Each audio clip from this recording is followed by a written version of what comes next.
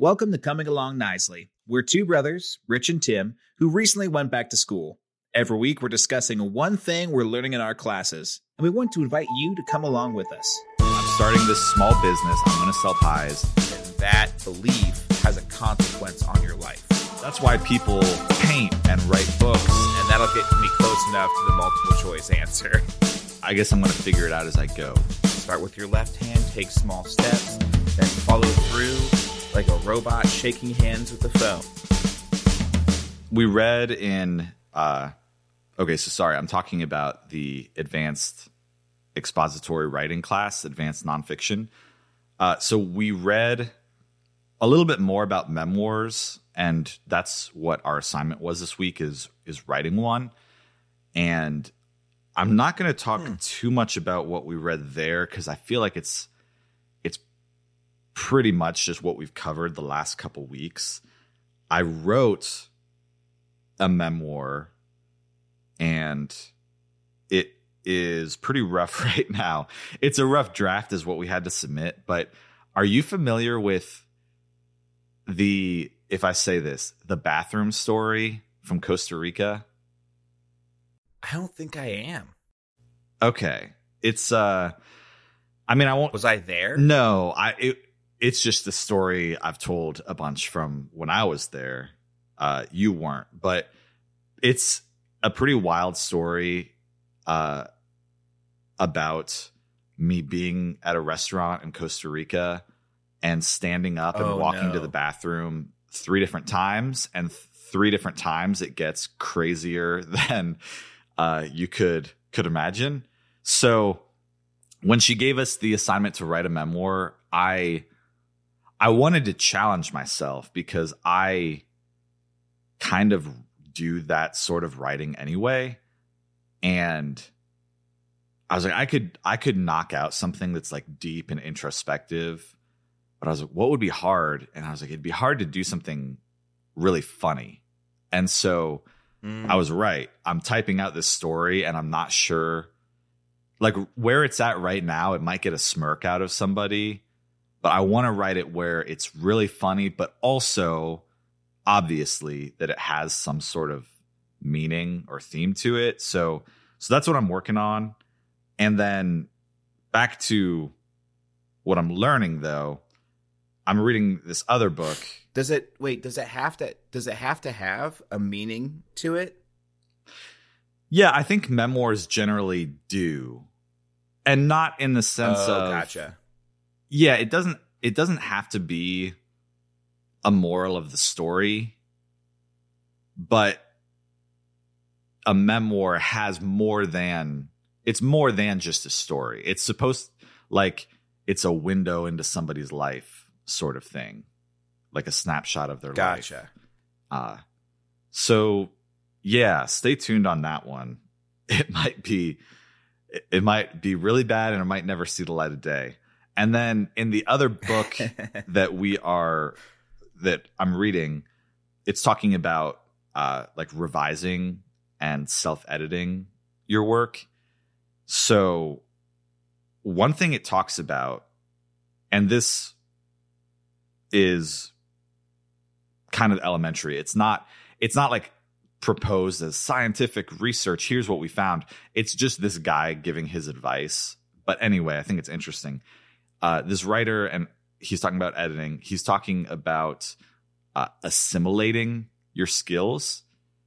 And so what he says is that when you are reading or when you are watching a movie or when an idea strikes, whatever it is, when you get an idea about a new technique to try in writing, he's like, you just have to go do it. Like grab a piece of paper and do it right then and there, practically. Oh, really? Yeah. He doesn't get that extreme, but he is talking about you can't like don't let it sit. Yeah. And don't let yourself have 10 different things that you're going to try at some point. He's like, no, you kind of just do it. And then you'll have it written down on paper. And later you'll see that piece of paper and you'll remember what it was.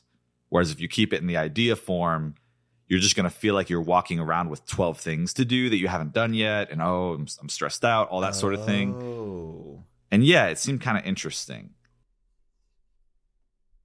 I guess that makes sense. Because, like I'm just thinking of my own life, too. How many... I love to, like, latch onto something and just go and try it. And then not finish it. And I can say from that perspective, it does get really stressful because you kind of, like, have 7 things you get constantly reminded about that you're not doing. Yeah. So it's interesting to hear somebody say, like, you just need to go and finish it and learn. This is where I'm kind of taking it. Learn whether or not you like it or it's a skill you want to continue with and be able to close the book on it. So I feel like, especially as a writer, so that you don't, as you're writing, constantly have these, Marley's ghosts rattling their chains around the room as you're trying to write. Yeah, that's a callback to our Christmas episode. Episode 8. If you, that's exactly what he's talking about, though. The analogy he opens up with is talking about golf when he was learning to golf, when he picked it up, and golf is like a sport that is, it's just 100 little intricate movements that you need to nail in order to get really good. And he's talking about how when he was learning to golf, he had read all the books, worked with all the trainers, watched all the pros, all that sort of thing. And he just wasn't good at it. And what he said was that a pro told him, like, hey, when you're actually playing, you can't be trying to do 100 things. Like, you need to practice one thing at a time. And then when you're swinging, you're kind of just swinging. Like, when you're playing for real, you can't have in your head like a checklist of 100 things you need to do, because you're just going to be awful. And so that's kind of the connection he draws, is when you have that idea and you just act on it right away, you're like assimilating that, you're working it into muscle memory. And then he says, when you sit down to actually write your book, it'll kind of just come out. And of course, you're going to go back and you're going to edit it. You're going to make it better. He's not saying that just all of a sudden everything will be easy, of course. But he is saying when you sit down to write, you can't be super bogged down with a list of, here's 12 things I said that I was going to do.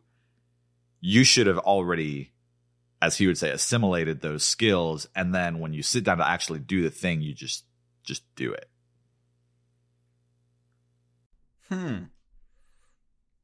I guess it kind of reminds me a lot of like bowling.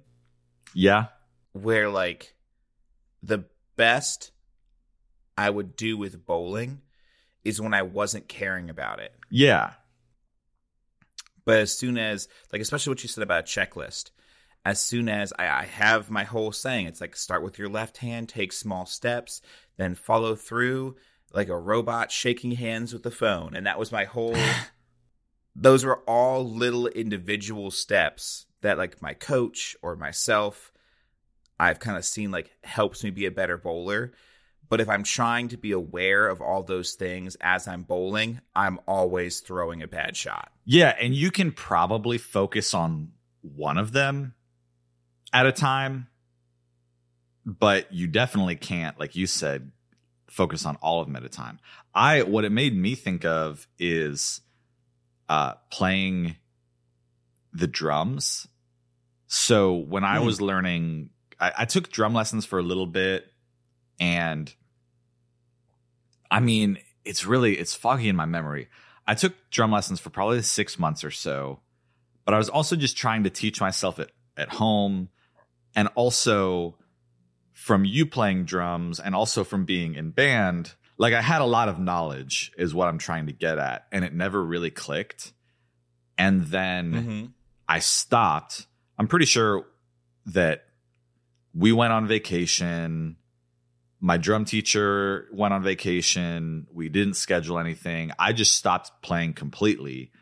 And about probably a year later, who knows, I just sat down at the kit, and all of the stuff I had struggled with, I just figured it out. Like, I could suddenly play a beat. And for clarity's sake, I could play a beat before, but you know what I mean. It was like I had leveled up like in my sleep. And I to this day think there was something about what we're talking about. Like, I internalized everything I needed to know, but also I just wasn't thinking it. I wasn't trying to. You know what this also reminds me of? I read this research like years ago that was talking about drummers, since we're on that subject, drummers who kind of, like, for lack of a better term, like dance while they drum. Not dance, but get into it, like move and kind of flow with it, how much better they are. Mm-hmm. And it's this exact thing. It's like when you just try to move your arms in the right movements really tight and really controlled, you get worse. And it's actually the drummers who, within reason, you know, let loose and like move with the music, get tighter in their playing. So it's interesting stuff. I mean, it makes me think of too, and this is such a nerdy analogy. It makes me think of Dance Dance and Beat Saber. Yeah. If you know what Dance Dance Revolution is out there, you're old. I'm just letting you know. But with Beat Saber, which is essentially, if you don't know what it is, Beat Saber is it's a VR game where colored bricks fly at you. It's like Guitar Hero, but you're cutting bricks with lightsabers to the music instead of, you know, playing a imaginary guitar. And in between both of those was Just Dance on the Wii. That's like the evolution. Just Dance. Dance, and then Just Dance, and then, Beat Saber. Beat Saber. But so me and Mom play Beat Saber a lot, and we'll trade my VR headset back and forth. And there'll be times where I'm trying to learn this song on like Expert or Expert Plus, and it just like, it's like hitting my head against the wall. I can't figure out how the rhythm works. I can't figure out like how it's wanting me to kind of swipe through the bricks without like getting into a weird funky pattern. But strangely enough, usually I'll get angry and I'll be like, "Here, Mom, you can have Beat Saber for a week or a couple weeks."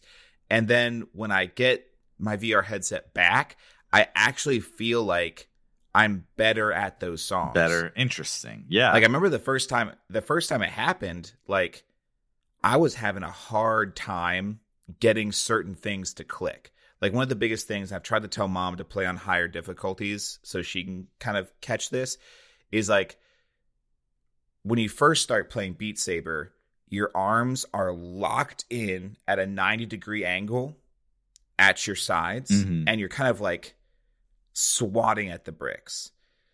But if you let your arms like open up more and be more fluid, you'll notice that especially high-level Beat Saber, if you're swinging down through a brick with your right arm, it wants you to leave your arm down because the next swing is going to be up. And that's why when you have like 7 or 8 bricks a second coming at you, it's easy because you're not swatting 7 bricks. You're just going like, I feel like I'm going to sound like a drummer, but you're just going down, up, down, up, down, like down, up, down, up, down, up, down, up.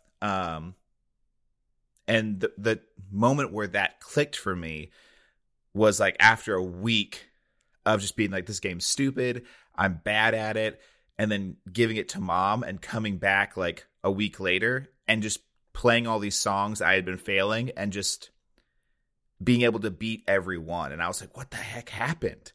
Yeah, so I don't know if it might be the stepping away and then coming back. It might be the not being angry. It might be the not trying to be super rigid. It's probably a combination of all of those. But well, and too, like what you'd said, I was the music was happening. I have these things coming towards me, and instead of letting my body engage with it, going back to the golf analogy, instead of letting my body do the thing, my head was trying to tell my body to do the thing, if that makes sense. Yeah.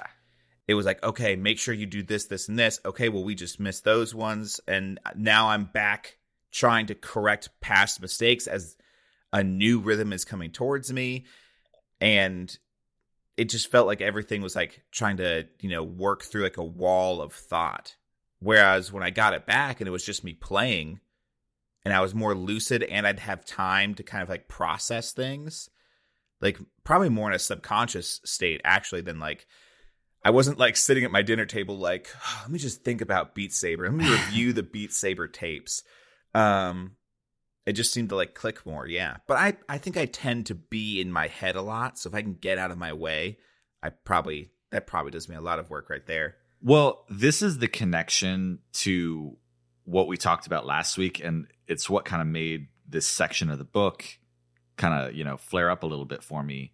And we don't have to belabor this because we've talked about it the last 2 or 3 weeks. But you just said a wall of thought. I think that's a really good phrase. And whenever we talk about the idea of, the younger generation and figuring out what you're going to do in life and stepping from school into some sort of a career, I think that wall of thought is it. And this idea of assimilating your strengths, because in school it's all day knowledge every day, and then I mean that's just the beginning of it. When you're living online, that's all knowledge every day. Like I think if you picked any just teen Gen Z person, they could probably tell you how to grow a big YouTube channel, how to start an online business, how to do all these sorts of things that they have the knowledge, they've seen it done. They kind of, you see videos online all the time of people talking about like, oh, here's how I'm this big influencer and here's how I did it. There is so much knowledge. And if you don't have a chance to actually act on something, actually assimilate your strengths, as this guy is talking about, assimilate those ideas, then maybe that contributes to what we talked about last week, the feeling of just being like overwhelmed with potential. Yeah, because you've got all these ghosts of knowledge that you should be trying out or acting on. But instead, like, you've essentially got so many, you've got, like, thought paralysis. Yeah. Even worse than, like, thought paralysis, you have, like, thought poltergeists. I don't know. Like, they just, like, haunt you.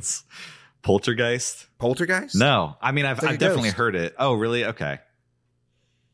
Yeah. I'll add that to my... Well, Tim, are you sure you're really an English major if you don't know what the word poltergeist means? Also, I learned that one playing Dungeons and Dragons. I'll add that to my list of words and phrases that whoa. Okay, this is what we're talking about. I have just notes on my phone of words and phrases that I hear that I want to assimilate. Oh, yeah. I'll hear something and I'll just type it down, and that's exactly what we're talking about. Side note, I do... So is there... Go ahead. I just want to throw this out there because I was so embarrassed. Last week, or maybe it was 2 weeks ago, I said the word ethereal when I meant to say ephemeral, and it's been bothering me. Wait, what's ephemeral? Ephemeral is like... Gosh, well, now am I going to mix them up now that I issued the clarification? Well, okay, so I know ethereal is like otherworldly, right? Right. And like you could say like, okay, let's say like Frodo's putting on the ring in Lord of the Rings, and he enters into that like ghostly plane where he can like see, like he can see but can't be seen. Like that's kind of ethereal, right? yes, it's like a, I think you said like a pure, like a, it's better than our world. It's kind of like glowing and transcendent, I think. Okay. And then ephemeral is more like they are a little similar. I think ephemeral is more like it's a wisp in the air, like it's here and then it's gone. Oh, gotcha. I think Like smoke coming off of a candle. yes, It's ephemeral. maybe.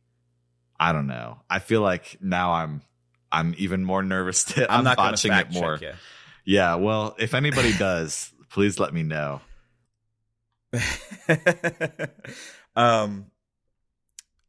But what do you think is the healthy balance between hearing about new things and wanting to try new things and having like informational poltergeists? Because like part of being human, one of the things that is a strength of ours is passing on knowledge and like skill acquisition. So when does it turn into a bad thing? Also, me and Tim are in college. We're not like, you're not listening to a podcast of people who actually know the answers to these questions. We're just here to give you thought experiments. Well, So don't take our answers as like, oh yeah, that's correct. I think that my answer to that, based on my experience, is that this is going to sound really, I guess I'm going to figure it out as I go. But I think doing things, and maybe even specifically starting things, doing things where it's you on your own, where you try and fail, like over the past year or so, I've started the Substack, which is essentially, I'm trying to start like a small business pretty much. And I have started other, I mean, I guess I won't get into the whole thing, but that has like changed my outlook on, I don't even know if it's outlook.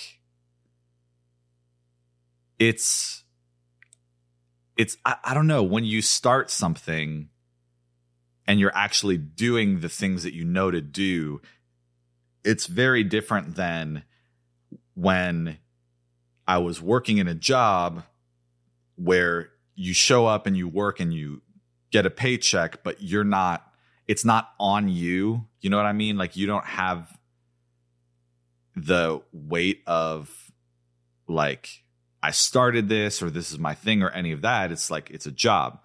But then when you start something, you're actually putting into practice, you're trying and you're failing and you're seeing what works. And I'm not exactly getting into it. It's like what I said. I could have told you how to grow like any sort of online platform. I could have given you all the advice that I've seen. I could have given you all of even my own experience from doing communications as a career. But when I was doing communications as a career, it wasn't my thing that I started. I was helping to add to like a bigger thing. And, that's a perfectly valid career path. But when you do it yourself, it's like, okay, I don't need to have all 100 ideas and I get stressed out by all of the whatever, but just the whole corny, like taking one day at a time, doing whatever you can do today to make it better. And it really like grounds you, if that makes sense. Mm-hmm. I feel like I maybe kind of that's just kind of like the vomited words, but go ahead. No, like I'm trying to pick apart what you said. So I think the two major things I heard you say were, for you specifically, now that you are not a part of the process, but the whole process of your work, you kind of get to see more of a tangible effect from point A to point Z. And along with that, you can have all these ideas and thoughts and things you want to work on, but if you're trying to do all of them at once, or even if you're holding yourself responsible for trying to do all of them all of the time, it limits you. Whereas just having one thing, saying like, okay, here's a list of things I want to try. I'm going to try this thing and I'll get back to the others later. That kind of grounds you and gives you more freedom to experiment and grow and try without like this weight of all the things you haven't done yet. Yeah, probably like a story that sums it up a lot better. And I'm totally becoming like a boomer grind set small business owner before everybody's eyes. But the other day on the neighborhood Facebook group, whatever, some kid posted, I don't know who they are, but they were like, hey, for my first semester of college next week, I'm going to be going into college. For my first semester, to pay for tuition, I am selling pies and I'm wanting to make some money. Dude, I would have sell pies. Yeah. Well, so I saw this Facebook post, this person saying, I'm starting this small business. I'm going to sell pies. They're probably going to make a couple $1,000. But in my head, I was like, I'm going to make my kids do that. Like, I would much rather my kids start a small business and earn $2,000 as opposed to get a job and make $4,000, because the thing that they're going to learn by starting like a self-contained thing it's what we're talking about. It's like the action of putting into practice, like stepping out to do something that only works if you get up and do it, as opposed to my boss tells me to show up at 8 a.m. So I show up and I kind of just do whatever I'm told all day. Okay. I do think that would be, yeah, you'd probably learn a lot more through that whole experience than through just like working. That is also, I will say, so you though. Yeah, I'm like that.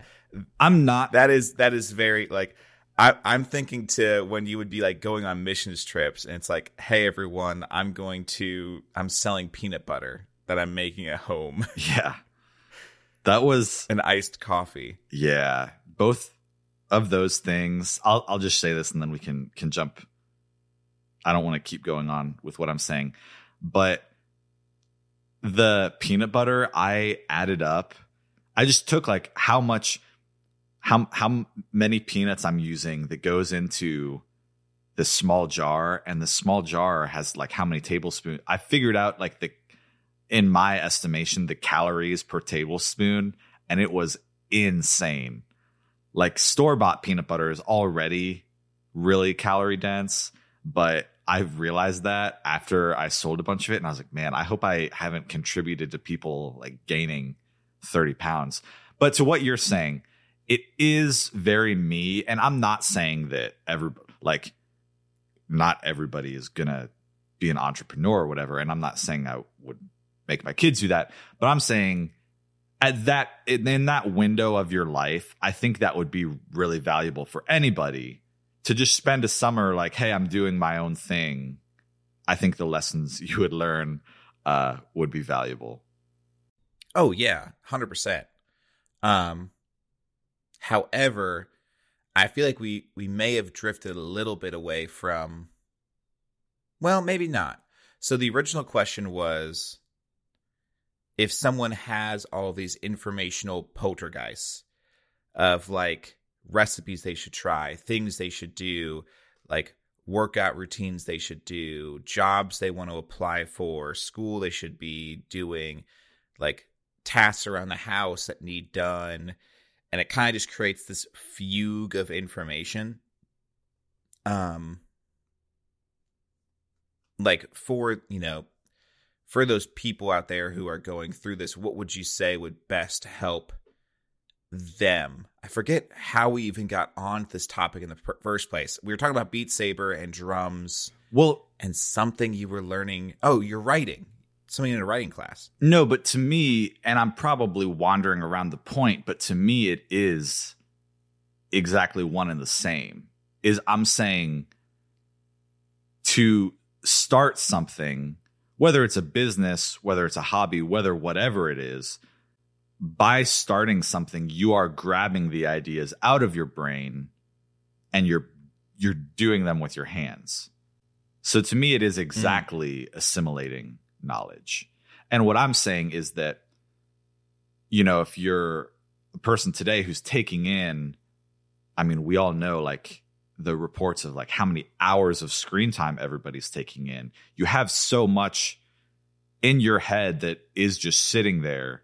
And so I'm saying start a business or start a hobby or start something that you are building with your own two hands, not for the business sake of it, but for the purpose of pulling the thoughts down out of your head and actually doing something with it. I wonder, okay, so with all of our access to information and technology, do you think, okay, I'm going to propose a weird thought. I don't know if I'm sold with this thought. Like, I don't know if I'm pro this thought. But would even more focus in the algorithms that are attached to us when we get online, would even more focus in that degree be better for us? Because, like, I'm thinking of, like, when I get on, like, shorts or something, it's like, here's a power washing thing. Here's how to cook this. Here's this weird, obscure book fact. Here's how to animate this thing. Here's how to draw this thing. And it's like 7 hobbies coming at me. And each of those videos says, hey, you should be, at least to me, says, hey, you should be doing this. Even like, watch this stand-up comedian. I've thought about doing that. Like, here's 7 things and you should be doing all of them. Would more focus in that, even if it was just 3 things, give me less of that feeling of like paralysis to do nothing, to the point where, maybe I'd actually be trying and doing more things and then could move on to a next hobby after that. I don't know what that looks like. Yeah. But it was just like a thought I had. That's interesting. And obviously I don't know.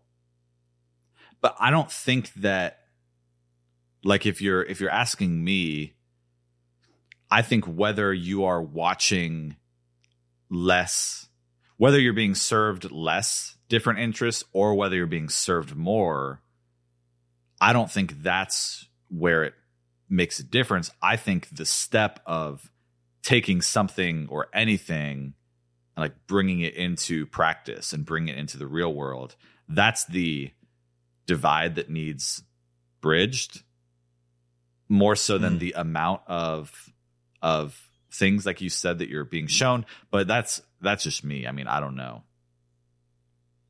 Okay, so it's less what you take. It's less what you're taking in. It's more like what you're producing with what you're taking in. Right. Interesting. Yeah. Very interesting. That actually gives me another thought, but I think we're on a time limit today, so I should probably kick it to you with what you're learning. Man, there's 2 kind of points I'm thinking about going off of here. And I'm not really sure, which one to go with.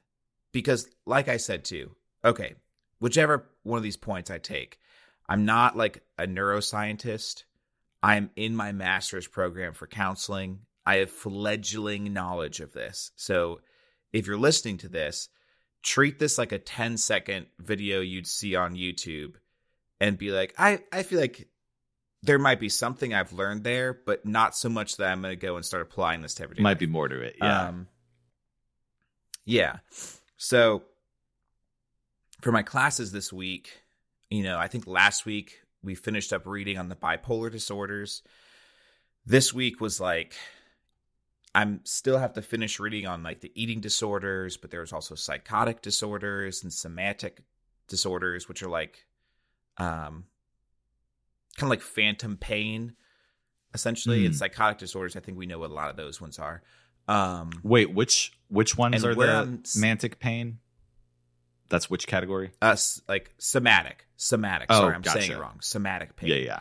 So that's like, you might have someone who has intense fear of illness, or you might have someone who is like, they're like completely debilitated by like a minor pain, because they're convinced it's something else. Right.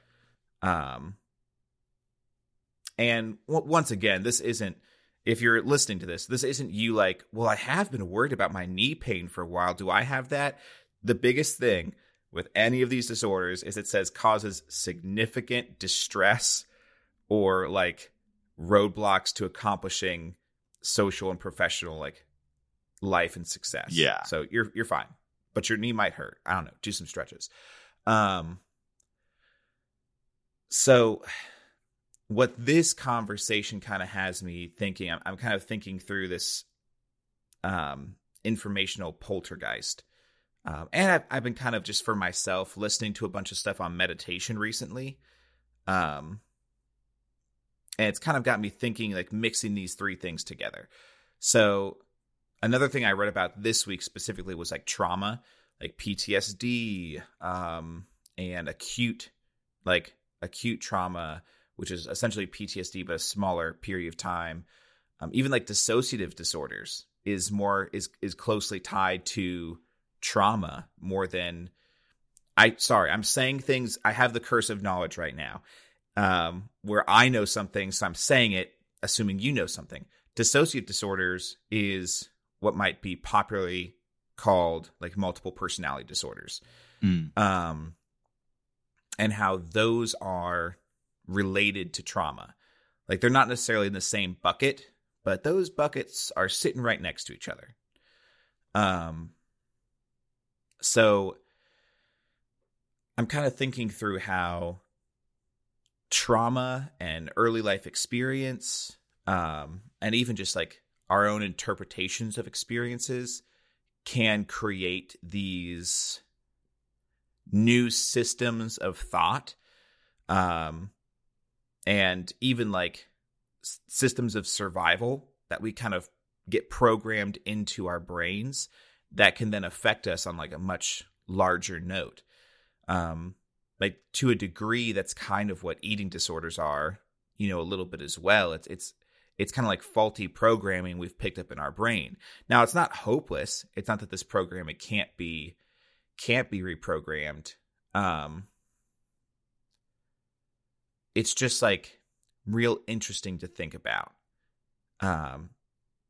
So another thing I'll throw out there that really helped me. So trauma, I had read in a book, I forget which book it was, some book for school, where it said that trauma is, as much as trauma is what happens to you, trauma is also how you interpret and internalize what has happened to you, which is why like some individuals can have a traumatic experience but appear to walk away from it like unscathed, and some people can have maybe a less traumatic experience but walk away from it with a lot of like internalized trauma.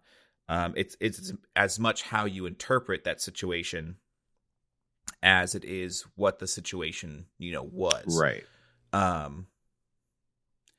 And think, as we're kind of talking about like having all this information thrown at us all the time, and as I'm reading outside of this conversation from my own school, it has me kind of linking these things together of like how like these traumatic experiences that might create like PTSD, or that might create like even I was reading for one of the disorders that had to do with like I forget the name of it, but it's essentially like depression is another thing. Depression that comes from loss of a loved one.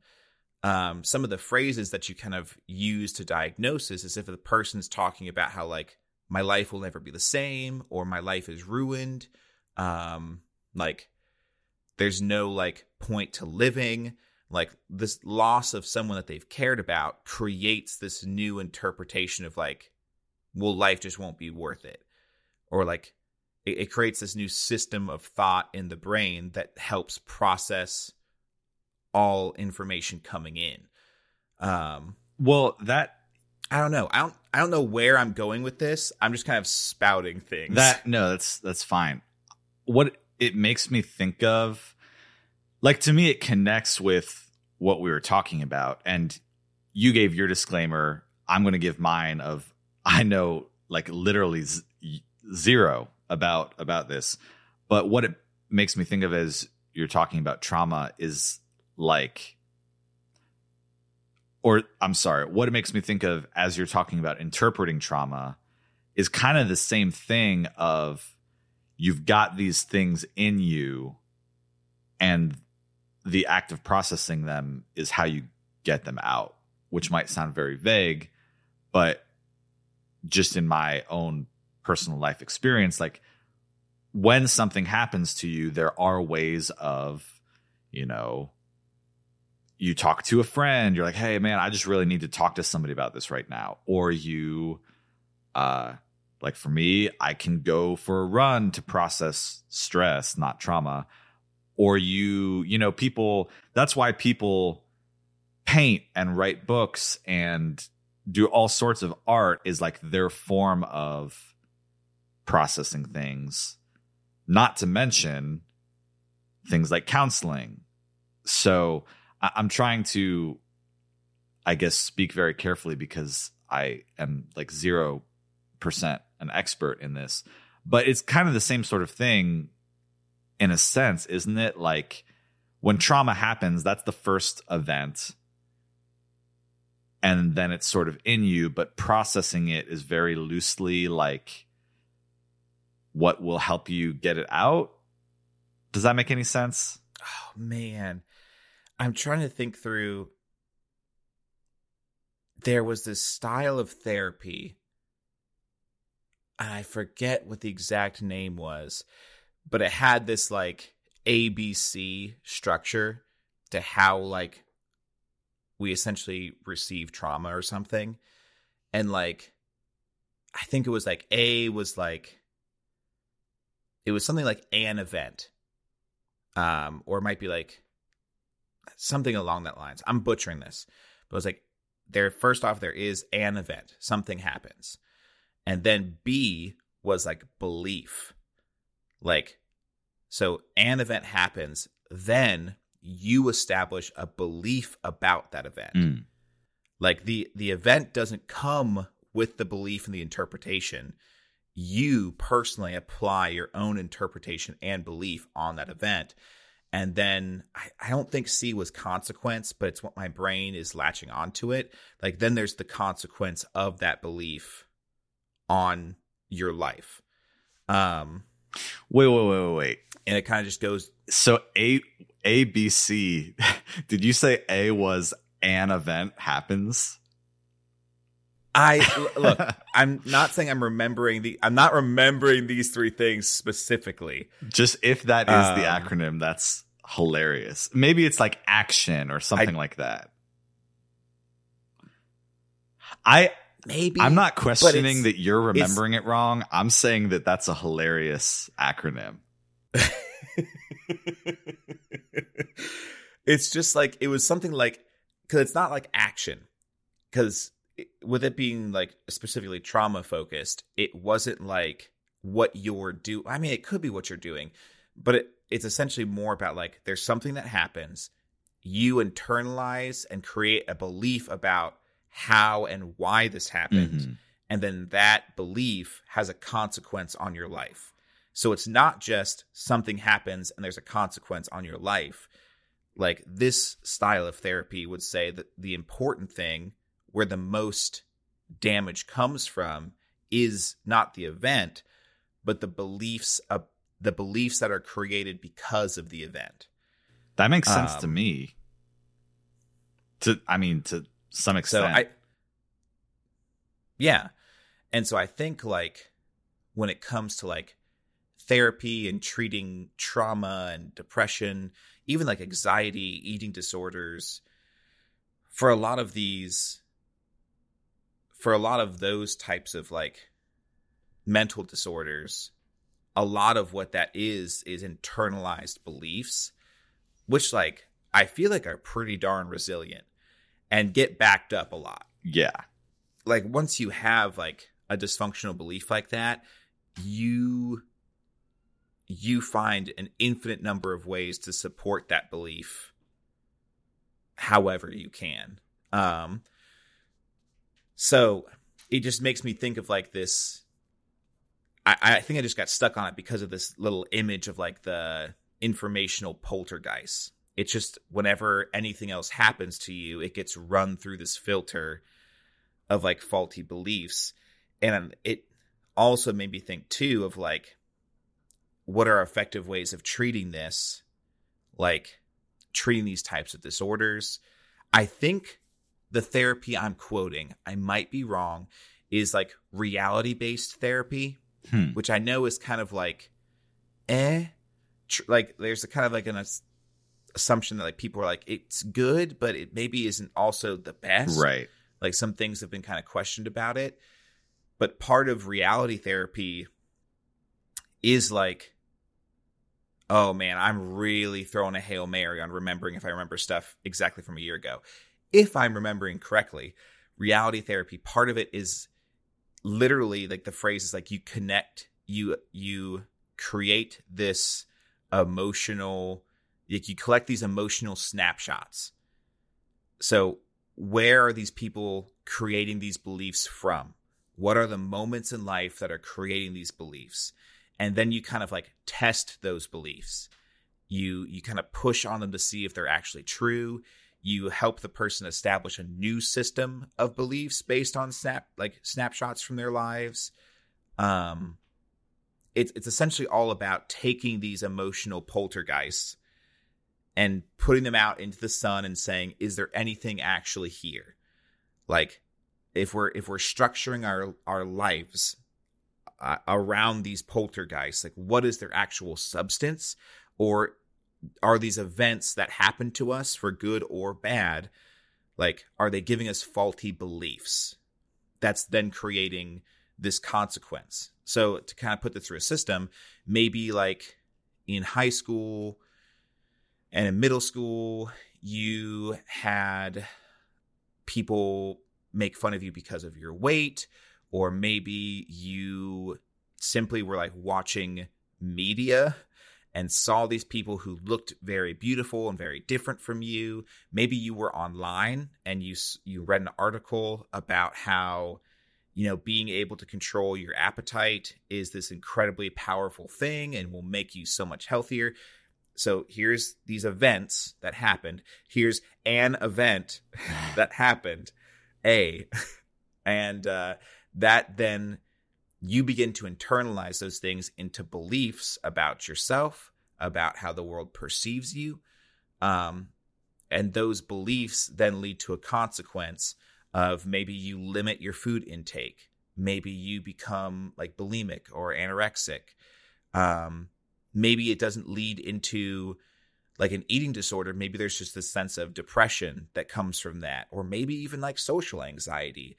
Like, so the therapy would then be going back, discovering those events and like what happened, questioning the beliefs that come with that by looking at other beliefs around, and then hopefully those new established beliefs lead to new consequences. Now, that's not like Beat Saber, where you just take a week and sleep on it and you come back a completely new person. I think that's really hard work.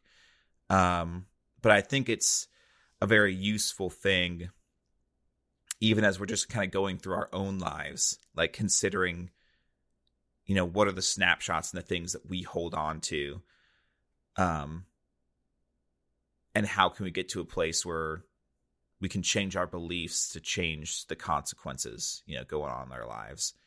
I don't know. Well, ramble done. Hearing it explained that way, I don't really know what the problem is that people would have with that, except for maybe that it's a very simplistic way of looking at things. Like just stringing it through ABC, maybe that would be the criticism of it. I think the criticisms were less with, I'm giving you the more technique side of reality-based therapy. Mm-hmm. I think it was more through the broader therapeutic understanding of people in general that was maybe a little too like one note. Yeah, I think a lot of like the world view of reality therapy was like, well, people whose lives are hard, they just got wrong beliefs. Right. And I think that's where some of the criticism was of like, well, no, there is sometimes people's lives are hard, not just because of their beliefs. Sometimes people like can't afford a good house because of, redlining, or sometimes, people are going home to abusive situations. Like that doesn't have to do with their beliefs. Like those are like situations they can't escape from. So I think the techniques of reality-based therapy are good, and could be applied to people's situations, but I don't think every person should be forced through that lens as a way of understanding, their lives. Yeah. It kind of, I could see that being used to kind of, really, I guess just to gaslight people.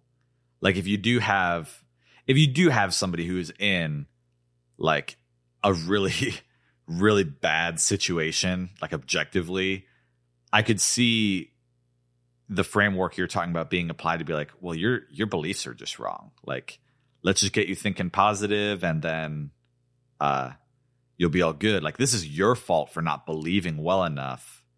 When in reality, it's like, oh, no, they're actually like in an awful situation. Not that it can't be improved through different thoughts and different beliefs, but you also can't blame everything on a person's wrong belief. That might have been what you already said. Yeah. No, but then ironically enough, in this imaginary situation, you're kind of honestly potentially leading to more trauma. The event being your therapist telling you your situation's not bad, you're just bad. Right. At feeling good. So that creates a new belief that can create a belief of, oh, my situation's not bad, I'm just bad, which then leads to even further consequences like going forward. But